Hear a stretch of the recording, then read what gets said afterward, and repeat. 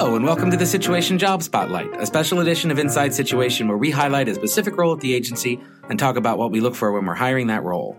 I'm Peter Yajicek from the Situation Technology team, and I am joined today by our recruiting manager, Michael Dukes. Hello, Michael. Hey, Peter.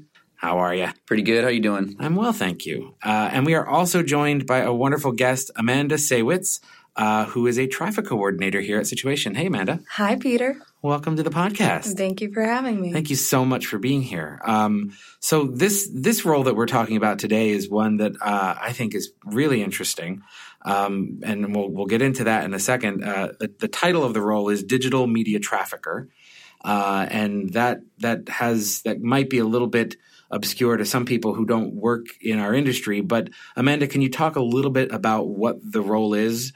And what they do day to day here at the agency? Sure. So the way I like to distill it when I'm talking to people who don't work in the industry is I basically say that I make all of the ads appear on the internet. You're the one. Yes, it's me. I always do follow it up with an apology just because I assume they hate it. Basically, I am the one building our social campaigns, our paid social campaigns. So when you see Facebook ads, I'm the one who's actually creating that. And I'm the one who is setting up campaigns in programs like AdWords and DoubleClick, making these banners appear on the various website pages that people visit. Great. What makes somebody good at doing that? What are the kinds of things that you look for? And we'll talk a little bit about the skill set that somebody needs coming in. But, before we started recording, you said that the role of digital media trafficker can be an entry-level role. Talk a little bit more about that and what kind of person we look for when we're hiring that role. Sure. So it is an entry-level role for the most part. I know some people have come to our company with experience in this job already. But essentially, you just need to come with skills that are more broad, I think. Time management is a big thing.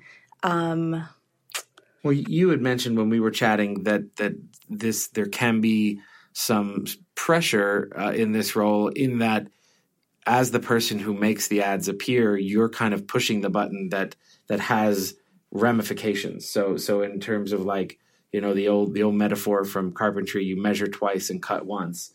Do you look for somebody that is comfortable kind of being the one that makes that actually happen? Absolutely, yes. Being confident in moving ahead with everything, not waiting for someone to give you the go-ahead. Obviously, there are QA processes and whatnot, but I think something that stumped me a lot when I started is I would wait for someone to tell me to do something rather than going ahead and doing it. I think someone just being a quick learner, being able to take on tasks quickly, especially because, as we said, it's an entry-level role, so you're going to be learning on the spot. You have to be ready to take everything on. Great. And talk a little bit about the collaboration skills that are needed for this role and how they interact with kind of the rest of the department. Sure. So you're working very closely with all the media planners. Basically, they're the ones who are determining what kind of campaigns you're setting up and the targeting parameters, basically what these campaigns are going to be. So you're always talking to them, asking them lots of questions. That's another thing. It's good to be confident in yourself and be able to determine things on your own, but it's also very important to make sure that you're being communicative with your planner and also client services, just so there's no errors down the road where, let's say, the wrong creative is running for a Facebook ad. And not that really ever happens because of the processes and QA that we have set up, but it's good to be very on top of things in that way. And also, you're a middleman, I guess you could say, between our internal team and outside vendors. So when we're working with site direct buys where we have banners running on playbill.com, let's say, you are talking a lot to their teams. So you have to be very on top of things in that way as well. Just always keeping vendors updated if there's a delay in delivery of creatives or anything in that matter. You just have to be a pretty good communicator, I think, in general. And I imagine that given the different places that we run ads, there's also a bit of kind of being familiar with the different tools that we use day to day and different partners and technologies that we might work with. Is there, is any part of this job kind of helping to select or improve those vendor relationships or those tools that we work with, since you're the one kind of driving them most often? Sure. Yeah. I think especially for our self-service platforms, so, Facebook, Twitter, AdWords, there's a whole slew of them. We are really encouraged to be attentive of any changes we notice because we're the ones building the campaigns a lot. Let's say in Facebook, they always are introducing new tools, whether that's for reporting metrics or just various ways to set campaigns up. We're always encouraged to immediately flag that with the rest of the team because it could be of use. It might not be of use, but it's always good to be on top of the changes in these technologies. So you talked a little bit about the fact the skills or the personalities that are successful in this role. What other things in someone's background might make them really good at this job? Are there any kind of education paths or anything else that you've noticed as like, oh, this is something that tends to lend itself well to this kind of role? I think a general knowledge of our world. Again, it's an entry-level job that is very specific, so it's hard to have any kind of formal training or education for a traffic coordinator or digital media trafficking position. So I think just being aware of what kind of ad services there are out in the world, whether you're just paying attention to what Snapchat is doing with advertising, just reading Adweek, whatever, just being conscious of what's going on in the ad world. But for the most part, I think you just have to be ready to learn immediately. Right. Yeah. Well, I know every year we do a Google AdWords challenge at the agency where we encourage everybody in the agency to take some of the tests and read the review materials.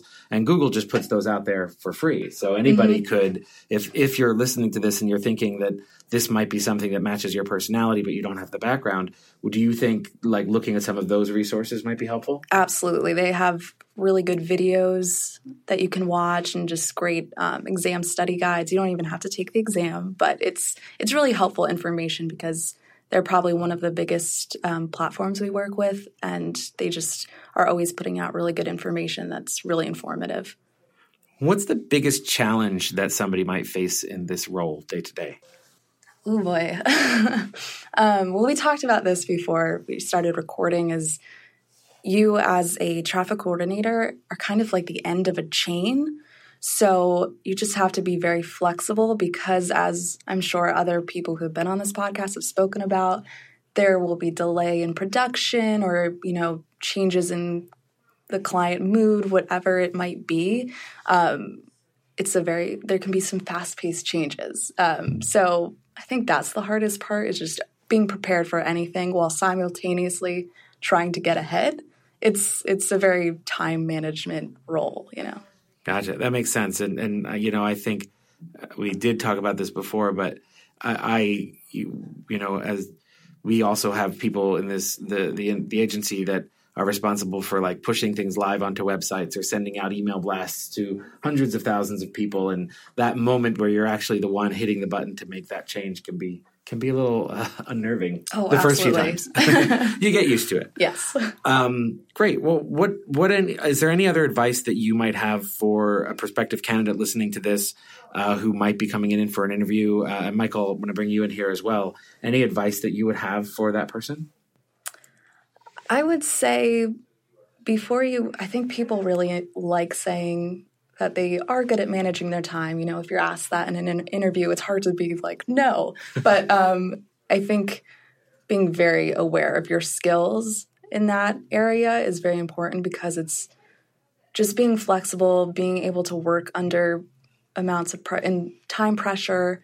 I think just being very conscious of your abilities in that realm is going to Right. It'll do better for you in the end. If you're someone who knows you're time challenged, maybe think about something else. Yes, exactly. Michael, what about you? Any advice? Yeah, I think Amanda said this really well. I recruited for this role a few times now, as I've learned, and I think knowing about AdWords and going deeper into that side of the world can help. And since it is more of like an entry level position, a situation which, if you've listened to any of the other podcasts, we're looking for people who are passionate about being here, passionate about the kind of work we do and our clients. So let us know. Let us know that in a cover letter, or write us a note. Let us know not only those soft skills that are going to really kind of help you get the role here, but just let us know that you want to be here, and let us know your personality a little bit more. I think all of that ends up rounding itself out really well, and just being having that collaboration skills, being able to collaborate well across the teams, and kind of bringing that out, I think could really help. Does that make sense? Did I say that way? Absolutely. Okay.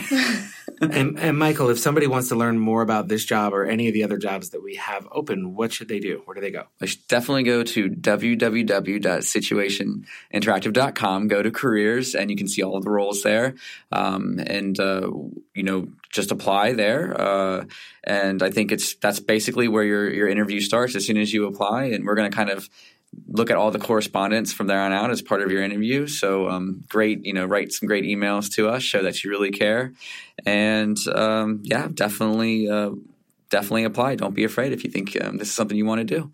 Great. Amanda, Michael, thank you guys so much for being on the podcast. Before we wrap up, Amanda, I'm going to put you on the hot seat. What's one thing that you really like about working in Situation? Oh gosh, just one. Just one. I'm going to do two, because I think it's kind of two. That's good. I would say one is the people here that work here. Like Michael was just saying, it's just a lot of people with a lot of passion, and they're just good people to be around. And I think the other thing that I love is just the clients that we work with. It's always interesting, and it's just really exciting stuff that we're doing. And I love it. Awesome. Well, thank you both again for being on the podcast. Thank you. Thanks, Peter.